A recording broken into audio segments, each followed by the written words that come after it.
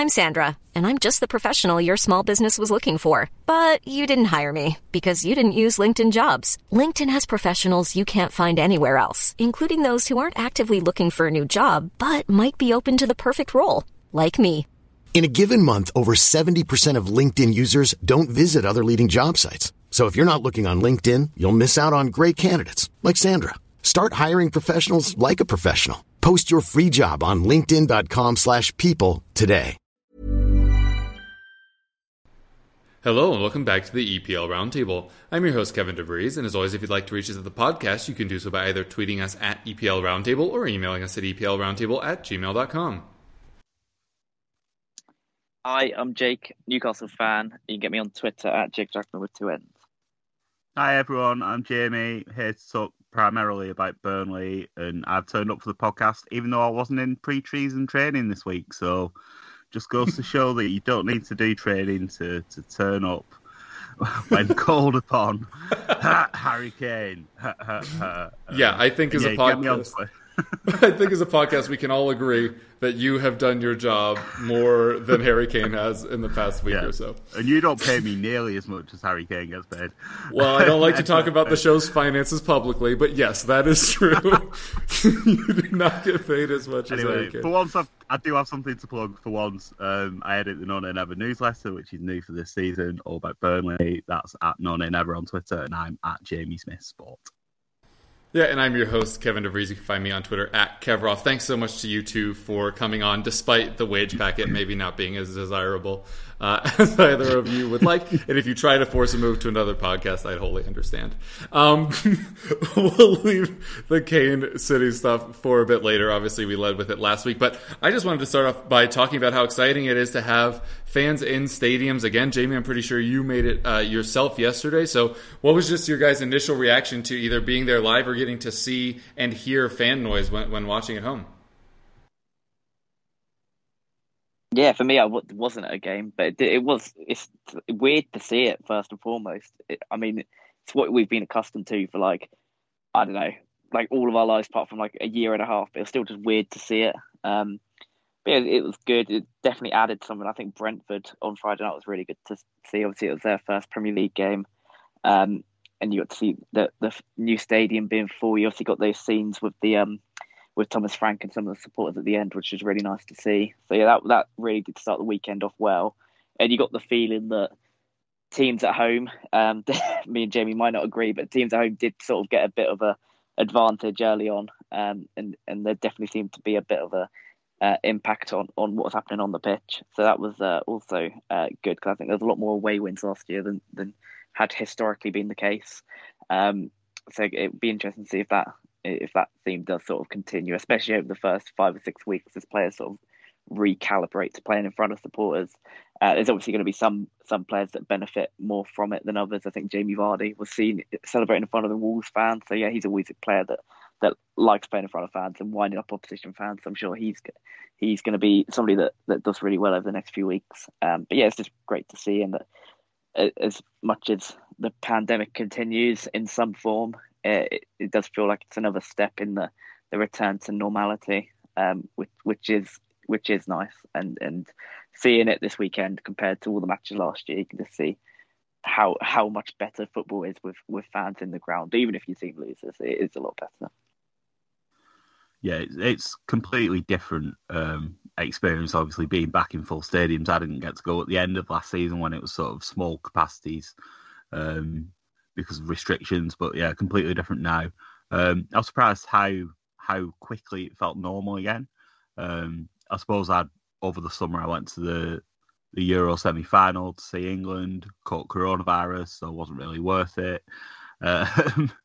But yeah, it was really nice to be back watching football again. It felt normal quite quickly, and to just checking the results again. And Burnley and Newcastle were the only teams to lose at home, so you've probably booked the wrong guests for this weekend to talk about the impact of fans. But yeah, the first half at Burnley, we'll talk about the game in more detail, I'm sure, but I certainly felt that the team were feeding off the energy from the crowd. They were snapping into tackles. There was lots of high pressing up the pitch. They seem to really relish that. And I think Brighton struggled with the atmosphere a bit. I was talking to a Brighton fan for the newsletter, which I've already plugged twice in the first 5 minutes of the show, and they were saying that they felt Brighton didn't really get to grips with the sort of passionate atmosphere. Maybe they just weren't used to playing in front of that sort of home crowd that was getting on their back and stuff like that.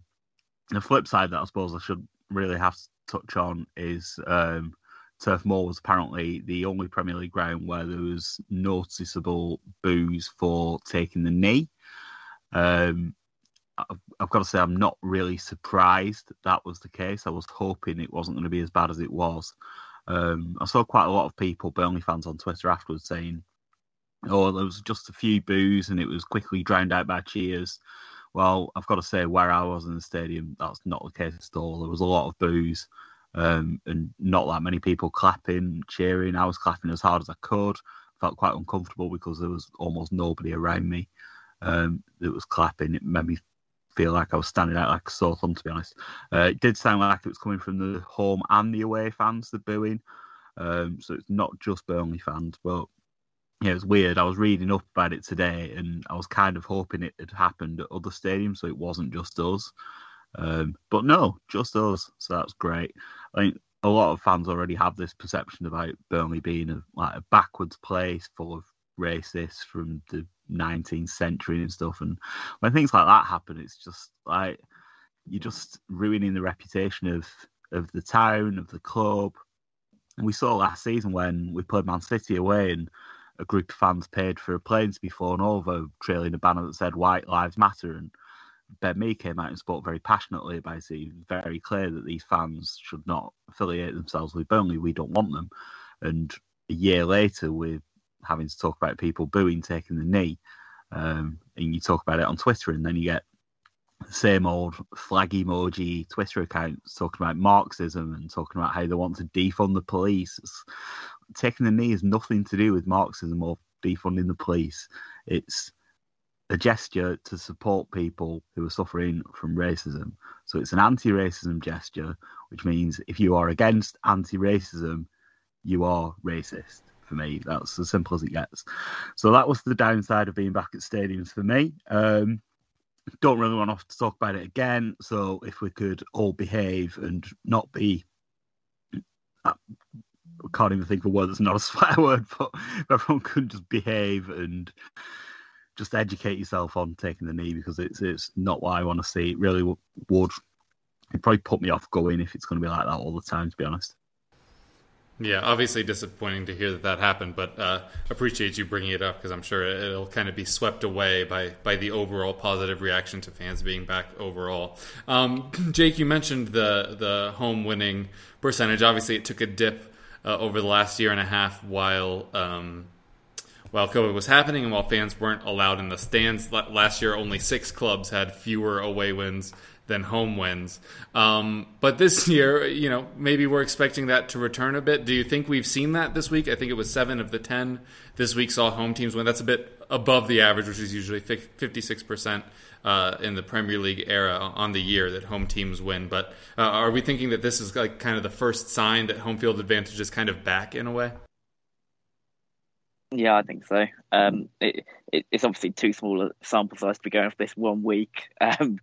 Because probably a lot of that depends who you're up against and where, but it probably will do. I think it does have a massive impact, especially when things are going well. So you got to, I think that will be the case, and I think we've seen early signs of it this weekend.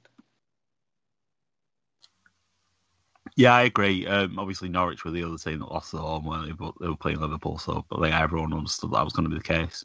Our home form was diabolical last season. I think we only won four games, one of the worst home records in the league. And normally Sean Dyche's Burnley, you associate them with being particularly strong at home. So I would hope it's the case that results really pick up.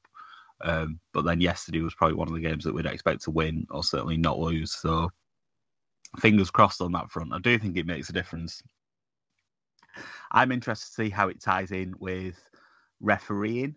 There's been a lot of talk over here on TV about this lighter touch, in quote marks, that's apparently being used for VAR. I think we've seen some goals that have stood this weekend that might not have last weekend. But I wonder how much home fans might have an impact on refereeing decisions this season. I think that's one to keep an eye on, because referees have got used to being able to make whatever calls they think is right without tens of thousands of people shouting at them to tell them that they've got it wrong, even though they might have actually got it right. So I think that's something to maybe look at over the coming weeks to see what sort of impact there is there. Yeah, that's really interesting. I hadn't really considered the fan impact on refereeing decisions, but sometimes that's not a delight, I'm sure, for the referees. So we'll see if they get kind of forced into a couple of calls that they wouldn't have made, like you said, over the last year and a half.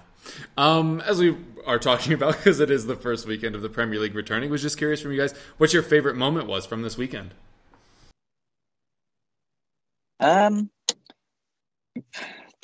There's quite a few good moments. I mean, there's a load of goals, which it always helps as a neutral. Wish my team conceded fewer of them, but there you go. I don't know. It's just good to have it back in general. I don't know if one moment sticks out to me. Probably the Brentford game, and that moment with Thomas Frank at the end with the supporters. And obviously, there's all the images that have gone around about that. That was great to see. It's always nice to see a team that hasn't been in the Premier League before, especially as I think they do have quite a rich owner, but they've done it sort of sustainably. So it's not like they've invested loads and loads of money. They've sort of brought the money in and then used that to push on. So it's good to see a team like that come up and do really well, especially against a team like Arsenal, though. They're not what they once were. They're still beating a traditional top 6 team in the Premier League in your first game under the lights at your home stadium. It's difficult to top that really from this weekend. Tottenham's win was good as well, but they beat City 1-0 at home every year, so it's not quite as special. Yeah, Pep even joked about, well, I don't know if he was joking, I didn't actually see the interview, but the quote was about, this is the same result that happens every time they visit Tottenham. But Jamie, what were some of your favourite moments? Yeah, I don't know if Pep's capable of jokes. I don't think he's got any flutter. He's serious and intense.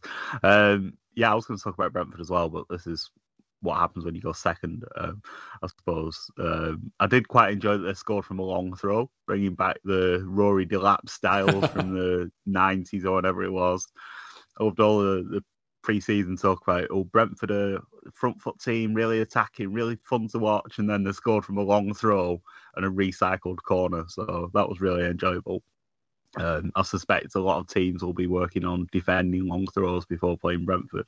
And like Jake, I really enjoyed seeing the scenes at full time. It was like they'd won the World Cup, but I absolutely don't begrudge them it. I remember what it was like when we played our first home game in the Premier League. It was a Monday night, Man United at home. Robbie Blake scored an amazing volley to win it. And it really felt like we'd arrived. One of the few times I've cried at football. I was a lot younger then, don't judge me. So yeah, certainly the Brentford one. And Jake's already mentioned Jamie Vardy celebrating in front of the Wolves fans, but Vardy's goal, I think that was the best goal of the weekend. There's been a lot of really good goals over the first weekend, and hopefully that continues, but the Vardy one really stood out for me. I think people sort of forget how brilliant a finisher Jamie Vardy is. It's just routine. He scores those sorts of goals. He's got no right to score from there. And everyone goes, well, it's just Jamie Vardy. That's just Jamie Vardy doing Jamie Vardy things. But yeah, absolutely incredible goal, and always love to see Jamie Vardy giving it the big beans to the opposition fans, even though they've probably done nothing to wind him up over the course of the game. He just decides that he's got to find fuel from somewhere. So yeah, really enjoyed Jamie Vardy's goal this weekend too. Yeah, I saw, it might have been the Premier League or maybe PL in the USA that tweeted out that, and they asked, what was Jamie Vardy shouting? Wrong answers only. And the top one was, it was Rebecca Vardy, which I thought was pretty solid. Yeah, I agree with both of you, because Jake, you mentioned just seeing a lot of goals, and you picked out the Vardy one there in particular, Jamie. But like that Manchester United Leeds game, just every goal was a banger. All of them were great. It was that was a really, really fun watch as a neutral. And also, Paul Pogba gets so much stick in the media, even though I don't want him or United to do particularly well. There is like a nice little bit of catharsis when he does well, and you just wonder how they're going to fit it into the narratives that they've already crafted. Obviously, all of our clubs are used to narratives being made for us. by what is supposed to be neutral broadcasting corporations. But yeah, I mean, 4 assists in the first game of the season, right while everyone's criticizing you, is a pretty nice hush up now kind of moment for him. Obviously, the Tottenham stuff, I could go on forever about the result today, some of the individual moments. The Son goal is obviously the huge one, but loads of other players had great moments. Lucas had multiple really great runs. Japhet Tanganga basically man-marked Grealish and Sterling at the same time and ended up coming off the better. So that's why he was my personal man of the match guy, which we'll get to our man of the matches a bit later in the show. But obviously that was great. Nuno celebrating, fans singing his name already after the first match, which I don't think ever happened to Mourinho, which I'm really delighted by. That we never heard any like Mourinho's blue and white. Now, I'm not even going to finish it because it never happened. But anyway, obviously just great to have the Premier League back at large. And as you guys said, the big one was Brentford. And I'm really glad that both of you mentioned it on the Brentford side, because Twitter was very just ha-ha Arsenal. And I was just like, I can't even fathom the emotions that you would have having never seen your side in the Premier League unless you're 70 plus years old. Your old stadium gets taken down and you weren't able to celebrate it before that happened. You weren't able to go to your new stadium when it was built because of COVID. You finally get to go to the new stadium. It's in the Premier League. It's against a club like Arsenal, and you win 2-0 in prime time. That's just, man, I'm not going to be as blatant as the camera guys just zooming in on every old-ish looking person and assuming that they hadn't been around the last time they were in the top flight. But yeah, I just think that was such an awesome moment, and I'm glad that both of you mentioned it on the Brentford side as well. All right, I figure we'll talk a little bit about transfers. Obviously, there's still a couple of weeks left in the window, but I was just curious to hear from you guys who you think has had the best overall transfer window and who might be the best individual signing for a club. I always hate this question because we always talk about a club having a great transfer window, and then they do terrible like Tottenham last year. I also feel like Fulham are excellent for this. Every time they're in the Premier League, they always win the transfer window and get relegated. So it's a tough one to call, really. You'd probably say Manchester United have had quite a good transfer window, and the fact that they've probably brought in 2 players that get into their starting 11 and improved them. So it's not like they've signed players like Fred. They have signed 2 genuinely good players, so you'd have to put them up there. Lower down the league, everybody looks at Palace, and I think they could be this year's Fulham in that they win the transfer window and then I don't know, have a really poor season and maybe go down. It wouldn't surprise me. They've probably won the transfer window in the players they've brought in because they've brought in a lot of talented players, but they've probably had the worst transfer window in the manager they ended up appointing. So, it swings and roundabouts there with Palace. They're the 2 that jump out. I think Palace are the popular ones on if you were to ask most people. And Manchester United as well have had quite a good transfer window. Still a lot of business to be done. I think there hasn't been a lot going on at the clubs we support, although Tottenham have brought in a few players. But yeah, I think there's going to be a lot more to be done. But Palace seem to be the popular ones, and Manchester United are probably the ones for me. I think they've done the most to improve their team. The best overall signing, it's quite tough. I don't know. You might have to go for Lukaku for that. I think that I think he's going to come and do really well for Chelsea. They obviously lacked a goal scorer last season. I think Jorginho might have been their top goal scorer. Might be wrong there, but he wasn't far off there. And they didn't have anybody that got into double figures in the league, I don't think. So he's going to guarantee them goals. So that's going to add something to their team.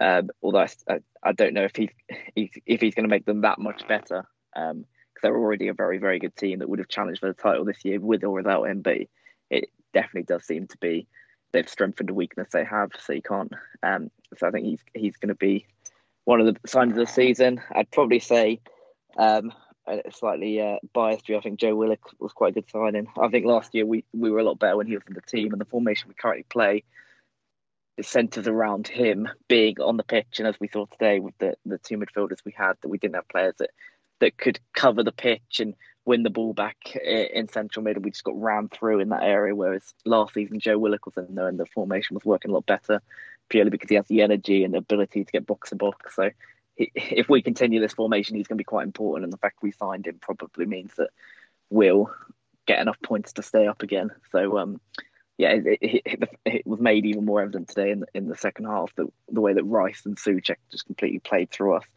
and John Joe Shelby and Isaac Hayden were pretty non-existent. So yeah, he's going to be quite an important signing. But I think Lukaku is probably the best one so far for me. Yeah, it's difficult to argue with Lukaku. I think he obviously addresses a clear need for Chelsea to have a reliable goal scorer. I did think it was interesting that everyone decided they needed attackers when last season they spent £200 million on attackers and they still needed an attacker. So that's a bit of a head scratcher. But obviously, Timo Werner didn't really work out there. So Lukaku obviously knows the Premier League, is a proven quantity. I think he's a better player as well since he left Manchester United. I think he's improved in Italy. He seems to be the complete striker now.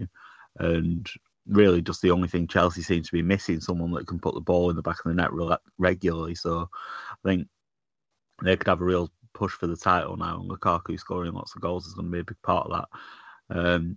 I think Leicester have had a really good window, actually. I feel like Leicester always recruit really well. The last few years, they just seem to find the weaknesses in the squad, bringing good young players with resale value. I can't say that I've watched that much of the Austrian top flight in the last couple of years. Sorry. But Patson Daka, very, very hipster choice.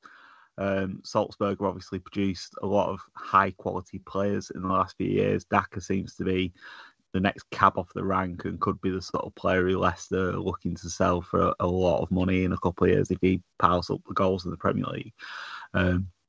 And he seems to be a Vardy successor as well, so that they've planned ahead for Jamie Vardy not being around forever. Simare, again, I can't say I've seen a lot of him in Liga 1, but people seem very excited about him. So Leicester seems to have made quality additions that might be able to help them bridge that little gap to the top four. They might still not quite have enough, but I think you couldn't really ask for much more from them in the transfer market so far. They've kept all their best players and brought in a couple of really solid additions as well. Obviously, Fofana getting that injury was shocking for them, but Vestergaard's a solid defender, so I think Leicester have pretty much a complete squad now. They've got players like Harvey Barnes back from injury as well. James Justin's going to come back from injury, so I think they look really strong now. The other player I'd pick out as well is Lukaku for the best signing. Again, quite a boring choice, but I think Jadon Sancho to Manchester United is an absolutely brilliant signing. For the fee as well, obviously, it's still a huge amount of money, but considering that Sancho for the last couple of years, although the Bundesliga doesn't have that high profile compared to like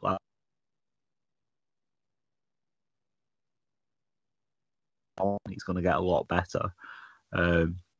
And like Lukaku at Chelsea, Sancho at United fills a gaping hole in that team, really. Last season they had Greenwood filling in on the right wing, or Dan James might play, and that's quite a big drop-off to the rest of their attackers. So Sancho will just go into that team, play right wing more often than not, certainly when Rashford's fit to play on the left, and just be an elite world-class talent that slots into a team that's also got Cavani, Bruno Fernandes, Harry Maguire. Suddenly the spine of that team looks very, very strong. I think there's still doubts about the manager. They've obviously lost a lot of semi-finals, the Europa League final last season. I don't think Solskjaer will be getting many other elite club jobs. It's obviously his United links that got him that job and arguably kept him in it. But I think they have now furnished him with a squad that's ready to be competitive. In the last few seasons, I don't think United have had the squad to be Premier League contenders, really. I know they were second last season, but there was a distant second, really. But I think there will be a lot closer this time. Certainly no excuse for Solskjaer now. He's got a world-class defender in Varane, world-class wide player in Sancho, the two real things that were missing from their squad. Just while Jake was talking, actually, I was browsing transfer marks, which I'm sure a lot of listeners are aware of. And Kev, one of the few players to have signed for a fee less than his market value on transfer markets is Bryan Hill. Ooh. Spurs. I don't know how much of it takes into account the Lamela bit. Right.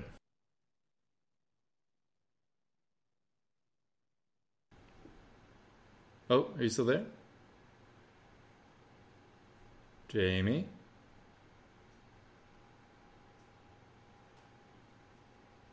Jake, are you still in? Can you hear me? Oh, yep. So you dropped off right after you said the Lamela bit. Right. Yeah, I don't know what the Lamela part of that deal takes into account on Transfermarkt, but they've got Hill as worth £27 million, and the fee that Spurs paid was less than that. So, assuming he fulfills the potential that people who watch Sevilla says he has, sounds like a really good deal. So, well done, Kev, and well done the new director of football chap at Spurs. It looks like he's got a bargain there. Yeah, he seems to be doing very well in the transfer market. The manager market, he did incredibly poorly, pretty much start to finish, although it seems like people are starting to get around behind Nuno. Yeah, Bryan Gil's a really interesting one because he's like in that wonder kid category, but he's still in that kid category.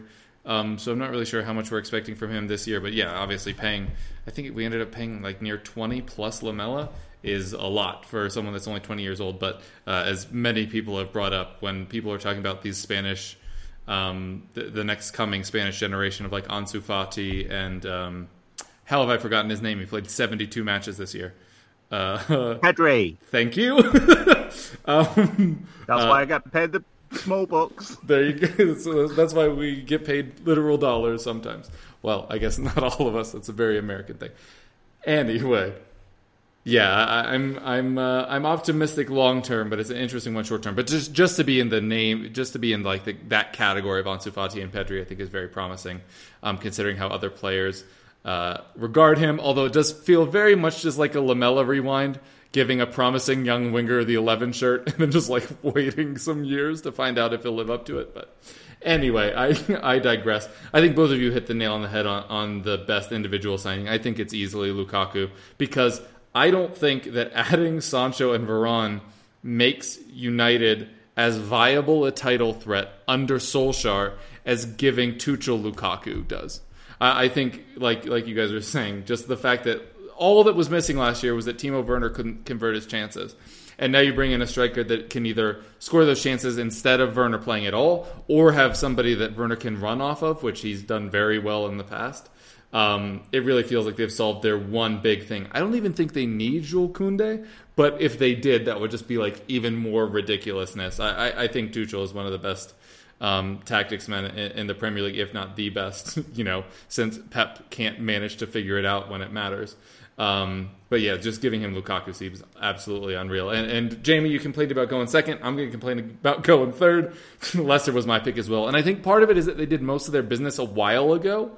Like Daka and Soumare were pretty early in the window. They bring in Bertrand on a free, which a lot of clubs might just shrug at, but they lose like 7 defenders every single season and still manage to churn out decent results. And I think, having Bertrand as a backup option at left back will be really big for them. And who knows, maybe he'll hit a vein of form and lock down a spot for them. And as you said, the injury to Wesley Fofana is just horrible, and I'm wondering if that's another reason why people aren't touting Leicester as much. But getting Vestergaard in as cheaply as they did, I think is worth it. I think Vestergaard and, funnily enough, Joe Willock are two players that Dave and I identified as players that people were going to spend way too much on, and that just didn't happen. I think both of them were got for actually pretty reasonable fees, and I think both of them have landed in really good spots where they can succeed. So, yeah, Leicester and Lukaku for me. I guess I just went kind of chalk in the end. Figure we'll just quickly talk about a couple of the matches today. Obviously, Jake, we aren't going to talk about both of them. We're just going to talk about Tottenham like we talked about in the preview. All right, now I figure we'll take a quick second to talk about the Tottenham versus Manchester City match. The biggest match of the day, no offense, Jake, but I'm sure you don't really want to relive too much of that, especially the second half. Obviously, the narrative surrounding it, as we mentioned last week, as I mentioned at the top of the show, is Harry Kane, because he's kind of being tug of war between these two clubs, although one is willing to pay him and the other seemingly is not. But the fact that Tottenham were still able to get a 1-0 result, still very impressive, although, as we've joked, pretty common for Manchester City to go to Tottenham, win the XG battle, but then still lose on the day. Obviously, I have my own biases, but I think there were tremendous individual performances throughout the team. Tanganga, Lucas, both had great matches. Dele Alli in his new box-to-boxier role, I think, was absolutely fantastic. He was putting in tackles everywhere. And Dyer and Davinson Sanchez weren't terrible. 3 months ago, I wanted both of them out of my club. I'm not super sure that that's changed, but a very good performance from them on the day. But from a neutral's perspective, what did you guys make of it? Yeah, I think playing Manchester City just really suits Tottenham. And it's easy to say that after they've won, but I just think like you just talked about Dyer and Sanchez. I think they're really good defending deep and small spaces, but they're less good when Tottenham, are playing higher up the pitch and they've got big spaces to defend against counter-attacking players. That seems to be when they have their problems. So it does really seem to suit Tottenham playing this game because they are able to sit a little bit deeper. They don't have to dominate the ball, and then you've got Lucas Moura, Stephen Bergwijn, both hot and cold players, but they've got plenty of pace and thrive when they've got space to run into, which you have against City. And then obviously Son is just a master when playing on the counter attack. We saw today he was slightly off it in the first half. Didn't seem to be taking those shooting opportunities when they came, but then he wasn't going to make that mistake a third time in the second half, and he put it away. So yeah, I thought Tottenham played really well. You could see what Nuno's brought to them in terms of, I guess, just improving the morale around the squad. I think that was a big problem under Mourinho. They were buying into sort of like the tactics again.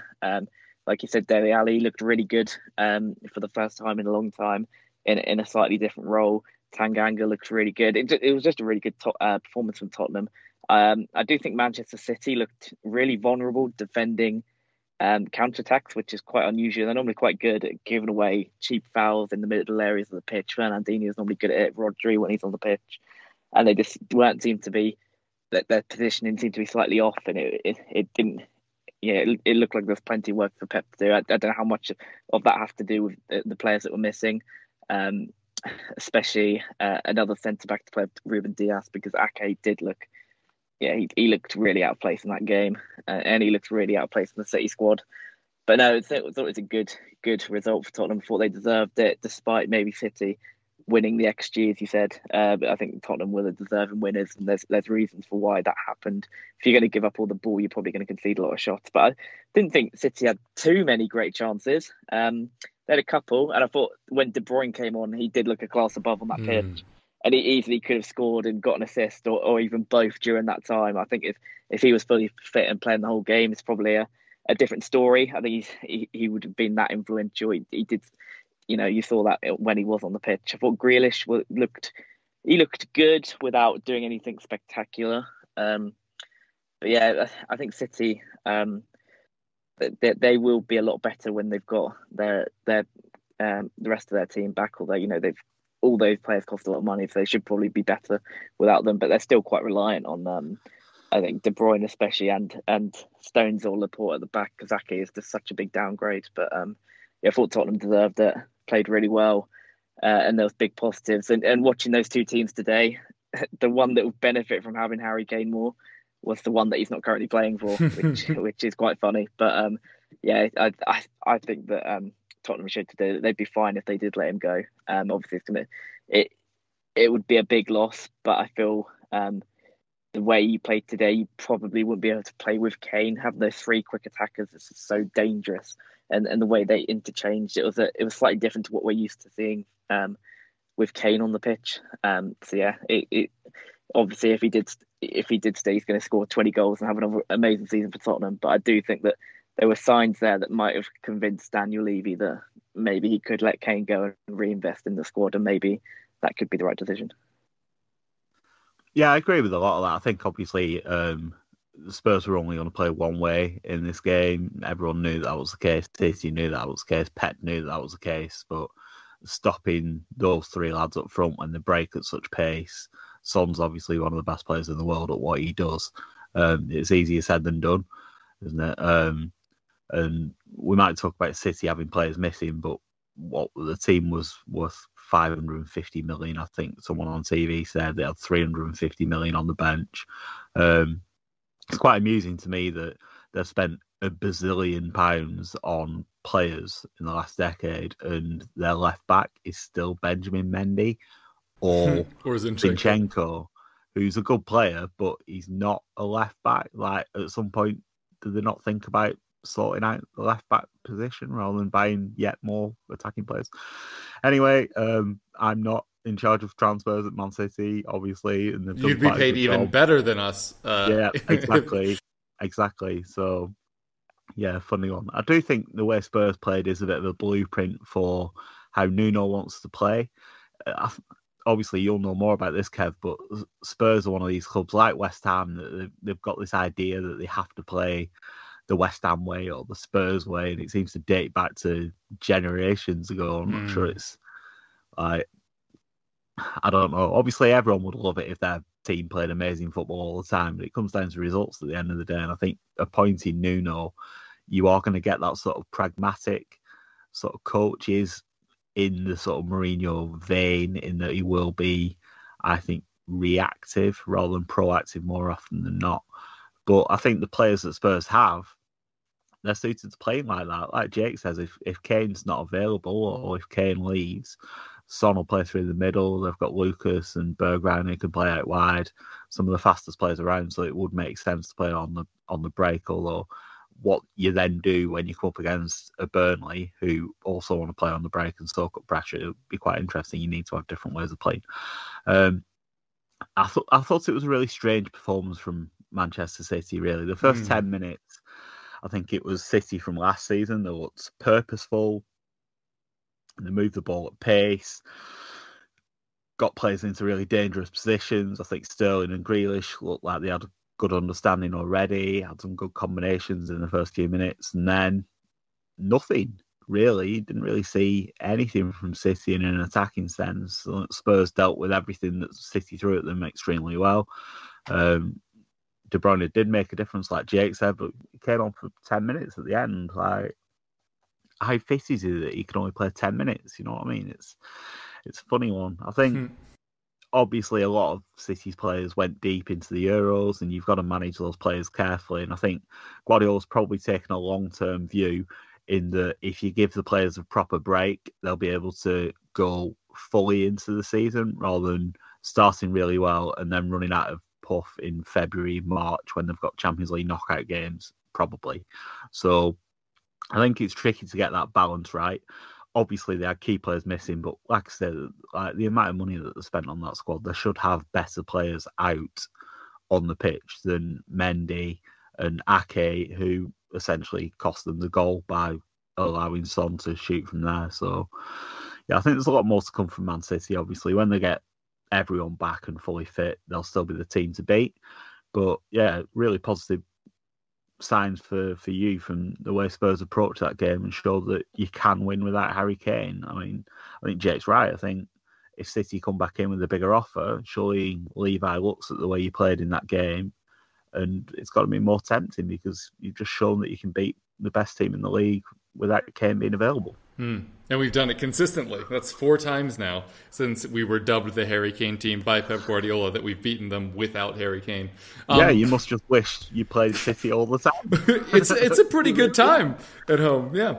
Yeah, I think both of you make a very interesting, if not concerning point, which is not only did Tottenham perhaps prove that they don't need Harry Kane to pick up big results, as we also proved during the Champions League run. This is not the first time we've been without Kane for a while and still gotten results.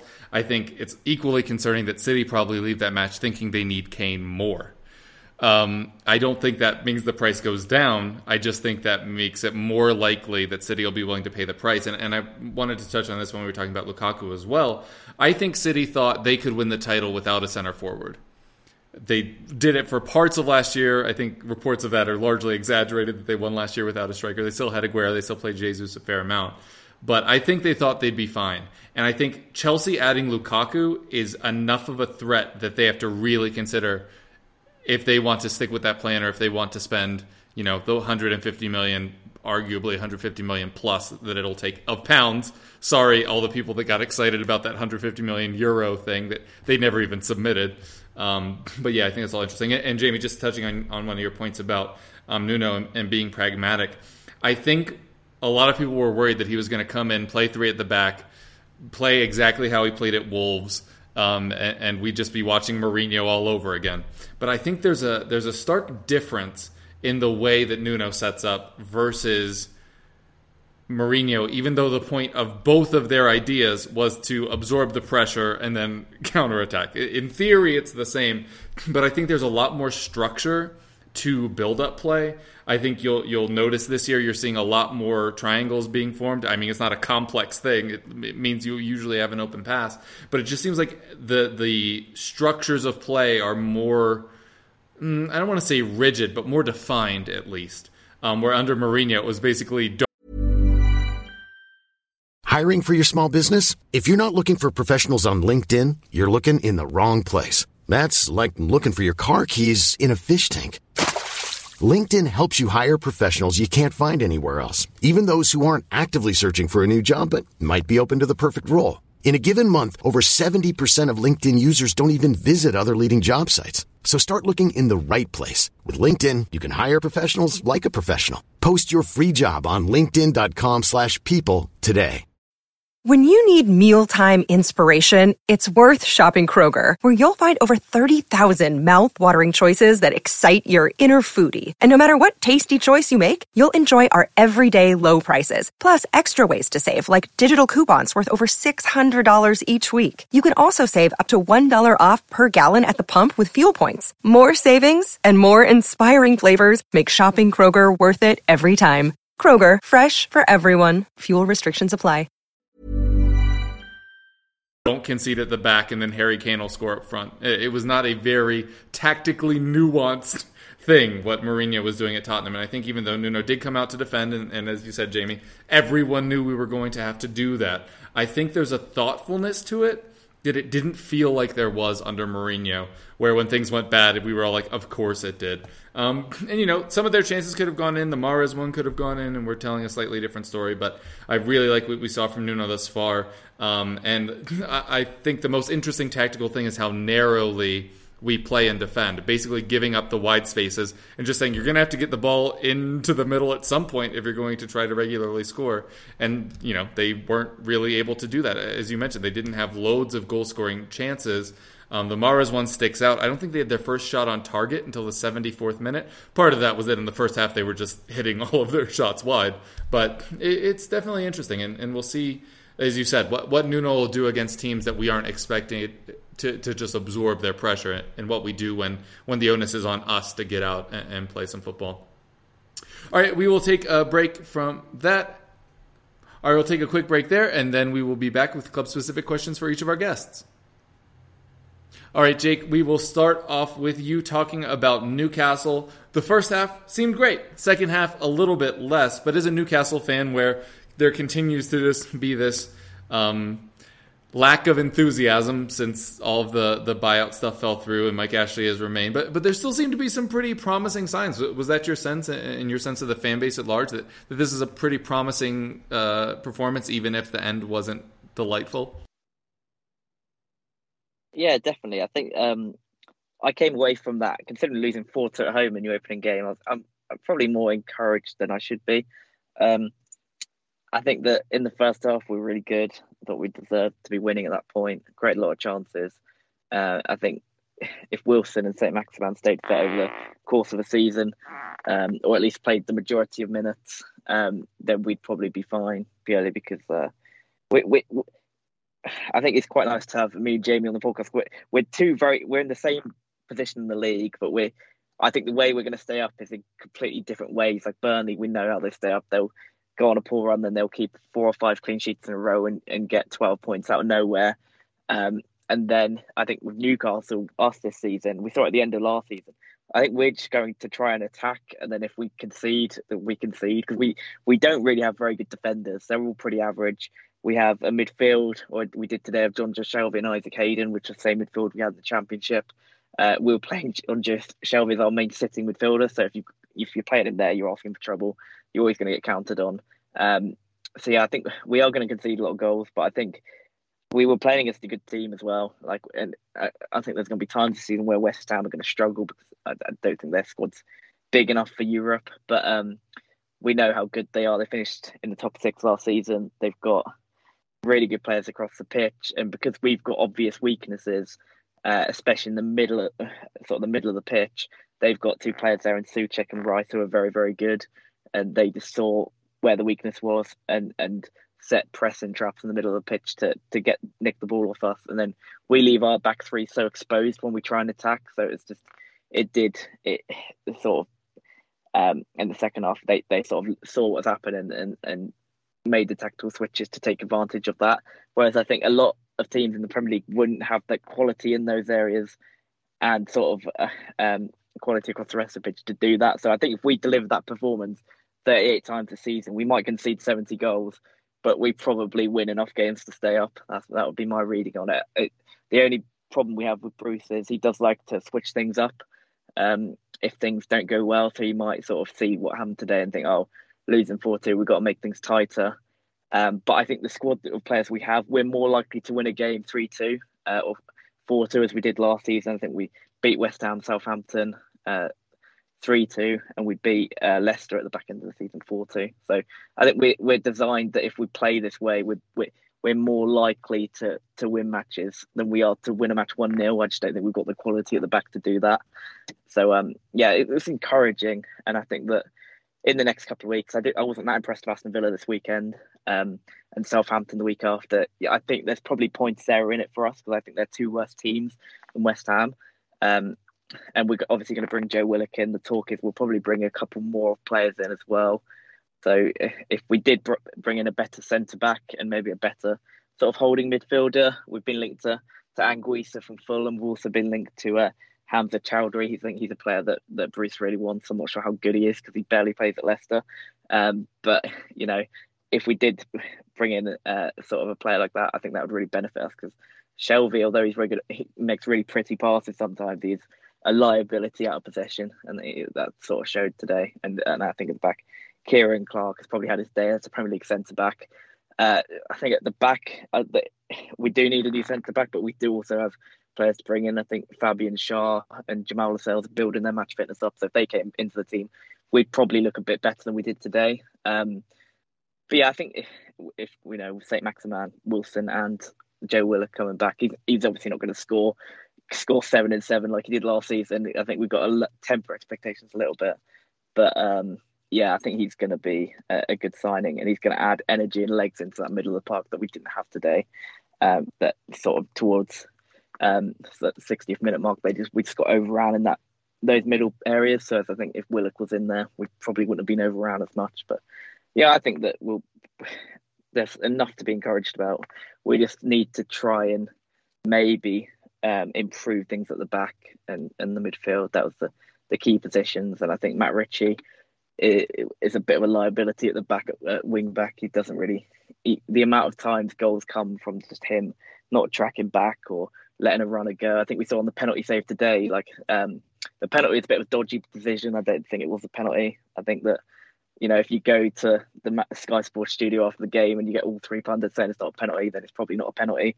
But the fact that we saved the penalty, Freddie Woodman did on his day, we saved the penalty, we just had nobody following in on the ball, and that's just a frustrating goal to concede. If you think we saved the penalty, none of his defenders want to back him up. It's frustrating. There's a lot of things to improve at the back, but I think I saw enough going forward that if we keep playing like that, there will be games where we comfortably beat teams at the bottom of the table that just don't have the same quality that West Ham do in those middle areas.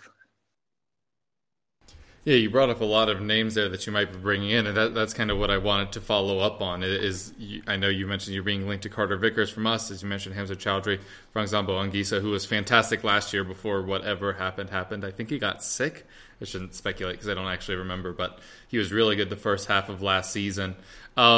You obviously already added Joe Willock. What impact do you expect to see from Willock? And I guess you already touched on some of those other positions, but how good could this team be if you add some of those other pieces? Instead of looking down the table, would you start to look up it? I think we've always got to be as realistic as possible in that under Mike Ashley, we're never going to be much more than a mid-table Premier League team. So it doesn't matter who comes in. That's just that's where we're at, and it's unlikely to change.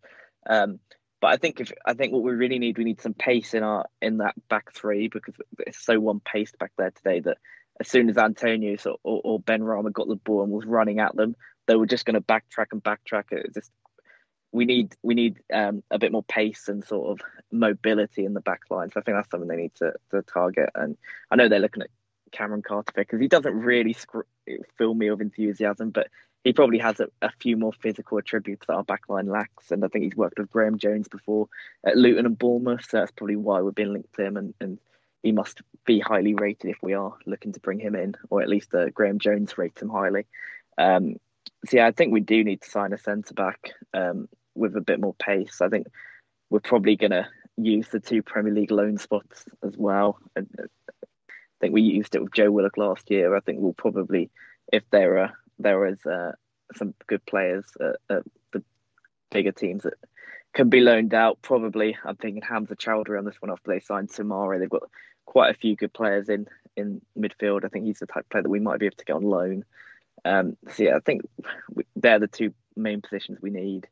But yeah, I don't think we're ever going to be that much better than we finished last year. I think finishing 12th sort of flattered us a little bit. But I think that we should be fine to finish in that sort of 12th to 16th position again, as long as we keep the key players fit and bring in a bit more pace at the back. I think we should be fine to finish there. I think watching us today, I just think we're a really low functioning, a worse coached Leeds, in that we are just going to attack and that's all we have.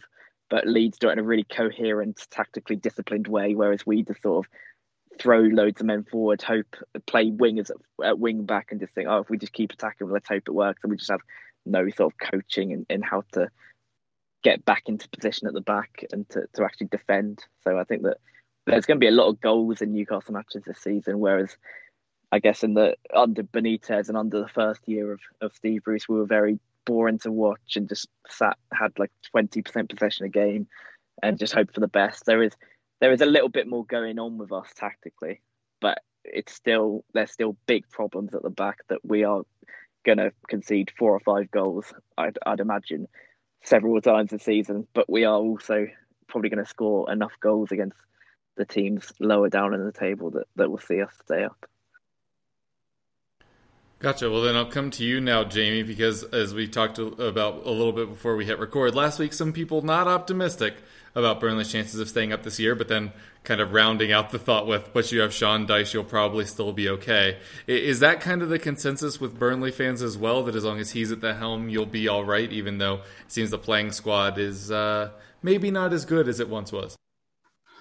Yeah, I think so. And I think as well, Burnley are well used to being predicted to be relegated. I think probably every season since we came back up, we've been tipped to go down by people who obviously don't watch us very often.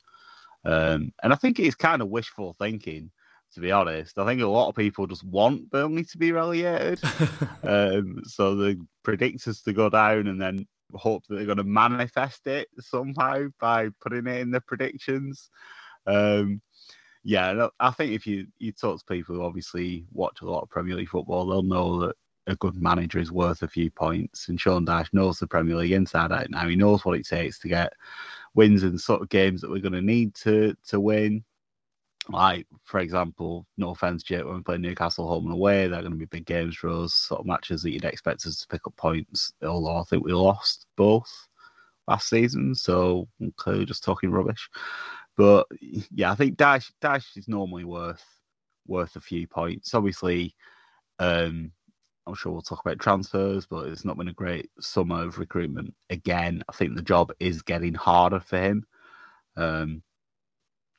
Obviously, if you don't improve your team and everyone else does, you take a step backwards relatively. But I was talking to my brother about this the other day. It's not necessarily the other case because other teams can take a backward step. We sort of stood in the same place, but all right, we lost to Brighton yesterday, but I think Brighton's team is worse than it was last season because they sold Ben White and the players that they brought in, I don't think are enough to address that. So just having the same team isn't necessarily a bad thing. Newcastle got the same team and they brought Willock in as well. So yeah, I think Dyche's obviously got a big challenge on. Last season, he said it was his biggest achievement keeping us up with everything going on with COVID, the players that we let go on free transfers that he wanted to keep. Whenever we had injuries, we were down to the bare bones, struggling to fill the bench. It was a real slog of a season, and I think Dyche, like some of the other managers like Nuno, he really missed the sort of energy of the fans. I think some clubs seem to adapt to it a lot better than others, and I don't think we adapted to not having fans in the stadium well at all. So yeah, I think that's a fair assessment. I think most people would say, well, Dyche is at Burnley, they've got a very good chance of staying up. But then yesterday at half time, I was thinking, oh, it's going to be a great season. We're going to finish in the top half again. I think twice in the last 4 years we finished in the top half, but people still tip us to go down. and then we lost the game. So yeah, don't know. Gotcha. And then I think it was Jake that mentioned earlier, small sample sizes. It was literally the first week of the season. So yeah, I don't think we should have to be too worried about you. But yeah, I agree. I think the squad's been stagnant there for a while. But as you mentioned, Newcastle, I think Crystal Palace, an even better example. Obviously, they're in their refresh now, but they had the same squad for like 6 years, and they were safe the whole time. So agree that sometimes it's about not making the wrong moves like Sunderland did for like 2 or 3 years in a row before going down. Or Southampton. Yeah, or like Southampton right now. Exactly. Yeah. There's pros and cons to it. I think if you have the sort of stable core of 14 to 16 players that we've had for the last few years, you know exactly what you're going to get. They all know what Dyche expects of them and will deliver that more often than not. Obviously, you would like to add more quality and freshen it up. And I think a lot of clubs, the manager's message sort of, the players start switching off from it for a bit. After a little while, you see managers struggling to make an impact in sort of the third season. There's a lot of that around these days. But Dyche's been at Burnley 7-8 years now. A lot of the players, like Ben Mee's been at Burnley the whole time. Dyche has been here. Most of that team that we had out yesterday has been at the club 3-4 seasons at least. So we are a known quantity, which means that we should be easy to play against. But most teams don't find it easy to play against Burnley. So I think it could be a long season. Our start to the season with the games that we've got is quite rough on paper. Obviously, yesterday, Brighton at home, the sort of game you'd expect to get points from. That didn't happen. But like I said, the way we played in the first half, and we hit the woodwork twice after taking the lead. So it's fine margins, to use a Sean Dyche-ism. We could have easily been 3-0 up at half time and then seen that game out quite comfortably. And then all the moon music is different. People think Burnley are going to have a really good season, talking about Brighton being relegation candidates. So it just shows how quickly things can change. One of the things that did concern me is how tired our players looked in the second half.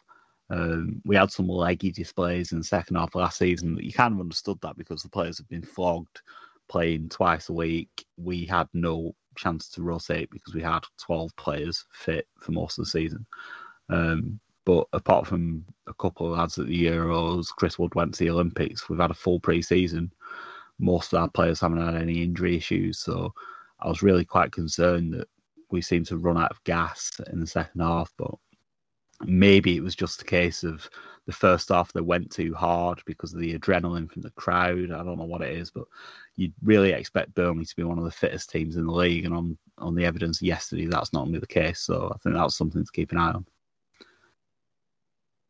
Gotcha. We'll certainly keep an eye on that, and good luck for the season. I'm not sure it'll be easy, but as we said before the show, I think you'll end up being just fine. And it seems like that's kind of the consensus with Dyche still there at the helm. All right, we're just about out of time, but I figure we'll quickly go through Player Watch, where I was just curious who your man of the match was for this week, and which player at your club do you think will win that award the most this season?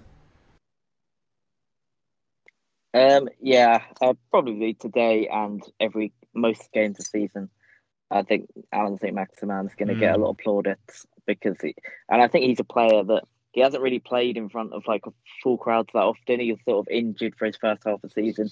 He didn't get into the team straight away where he was adapting. And then he sort of started to find form in that January, February time. And then obviously COVID hit and he's been playing behind closed doors since. He's had his moments behind closed doors, but he's definitely the type of player that would thrive with a crowd. I think we saw that especially in the first half today. The only thing with him might be that it's so predictable. We're always trying to get the ball to him that he'll drop deep. Like I think it was on the second West Ham goal today, and they'll just defend. They'll just try to press him on the halfway line because we were quite vulnerable. We just sort of commit everybody forward. He drops deep, and if you nick the ball off him there, you're going to concede goals because we only have 3 men back, and they're on opposite sides of the pitch, really well spread out the back three, so it didn't look great. But I think he's just so eye-catching, and I think that after a year and a half, a year and a half Premier League football, we didn't really play a lot for the first half season. After a year and a half of that, and now with fans back, I think he's ready for a really big breakout year. We talk about him and Adama Traore being quite similar players, but I think with St. Maximin, there's an end product there. He maybe doesn't try to put the ball in and shoot as often as he should. But he, as opposed to Traoré, when he kicks the football, he doesn't look that convincing. Saint-Maximin has technique in his crosses and passes and shots that if he did start to take that next step, he could easily, get quite a few goals and assists this season. He obviously got the assist for the first goal today. And yeah, I think he's going to have a really good season. I think he always catches the eye because he beats people and he dribbles at the ball, because that's, fans take more notice of that than they do of a player that puts in 10 tackles in a game. But yeah, he's really going to be one that I think breaks out this year and has a really good season, and probably going to get a lot of man of the match awards. You see the Sky commentators or whoever's commentating on the game, they normally pick players like that to win those man of the match awards. So yeah, I think when Newcastle win matches this year, I think he's probably going to be one that takes a lot of the plaudits. Yeah, I think it was a difficult one for us to pick out players because it was such a game of two halves type one, to use a cliche. I think Gudmundsson had a strong first half. Obviously, he hit the post with a chance that really maybe should have played in Chris Wood instead of Shit. It was one of those that as soon as he refused to pass, it was like, you kind of have to score now. You've not played him in on goal. And then he hit the post and you're like, well, he nearly scored, but he didn't score. So it's still like, you should have passed. But yeah, I think me and you, Kev, both fans of Gudmundsson. When he's fit, I think he's really, really strong player for us. It's just that he's just not fit nearly often enough. So similar to Saint-Maximin, I don't think he's got the quality of Saint-Maximin, but the sort of same ability to get bums off seats. He's a goal threat on both feet. He's unpredictable. So he's got the same sort of X factor, probably not to the same standard, but it is consistency and fitness with him. So especially given we've only got two wingers in the squad, we really need him to not get injured, which would be great. So fingers crossed that happens. And I've forgotten the second part of the question. What was the second part of the question? Oh, just who will win it the most this season? But it might be who'll win it the most this season? Or McNeil. Yeah. I think Tarkowski might have got the official man of the match. He had a strong performance at the back. He had a good battle with Neal Maupay. I don't think he was at fault for either goals. It was sort of mistakes before it got to the two lads in the middle of the defence. He couldn't really do anything about it. He obviously scored the goal from a corner. I think that's one of the things that he needed to add to his game. And I think Tarkowski will be really motivated this season because he's in the last year of his contract. He's signalled that he's not going to renew at Burnley. So he's in a strong position to negotiate a move as a free agent next year. But to do that, you have to have a good year, stay fit, stay injury-free, behave yourself. So I think it's a big year for James Tarkowski. I fully expect him to stay completely committed. I'm not questioning his motivation or anything. I think he'll give everything every week because he's that sort of character. But I think he'll have a good few games. And if we are to stay up, which I think we will, despite the disappointment of the weekend, Tarkowski will have to have a big season, and he's our best defender. So I think he'll have quite a few man of the match displays over the course of the year. Gotcha. All right, we will leave things there. If you guys would like to tell folks where they could find you or anything you've been working on, now's a great time. Yeah, thanks for listening. You can get me on Twitter at Jake Jackman with 2 N's, where I'll plug anything I'm involved in. Yeah, it's great to be back on the pod and great to have football to talk about again. This season I've launched a new newsletter about Burnley stuff with the guys at No Nay Never, who I used to do the podcast and stuff with. So you can get that at No Nay Never, and that's on Substack. And I tweet the link all the time, like so many times, from my own Twitter, which is Jamie Smith Sports. So you can follow me there as well. Yeah, and as a special reward for actually showing up to the show, we'll retweet that for you as well as one of the incentives in your contract. That is the only reason I agreed to come on the show. Yeah, I mean, that makes sense. I mean, I would have watched Love Island. I'm your host, Kevin DeVries. You can find me on Twitter at Kevroff. You can find the show at EPL Roundtable and find it EPL Roundtable on any of your podcasting apps. But thanks to you two so much for coming on. It was a pleasure. The Premier League is back, and we hope you enjoyed listening. That's not how I do the outro. But yeah, thanks again to these... You were still laughing. But yeah, thanks again to these two guys for coming on again. It's so exciting to have the Premier League back. And folks at home, we hope you keep listening. Yeah, fuck it. I'll fix it or I won't. Hey, it's Danny Pellegrino from Everything Iconic. Ready to upgrade your style game without blowing your budget? Check out Quince. They've got all the good stuff, shirts and polos, activewear, and fine leather goods, all at 50 to 80% less than other high-end brands. And the best part? They're all about safe, ethical, and responsible manufacturing. Get that luxury vibe without the luxury price tag. Hit up quince.com/upgrade for free shipping and 365-day returns on your next order. That's quince.com/upgrade.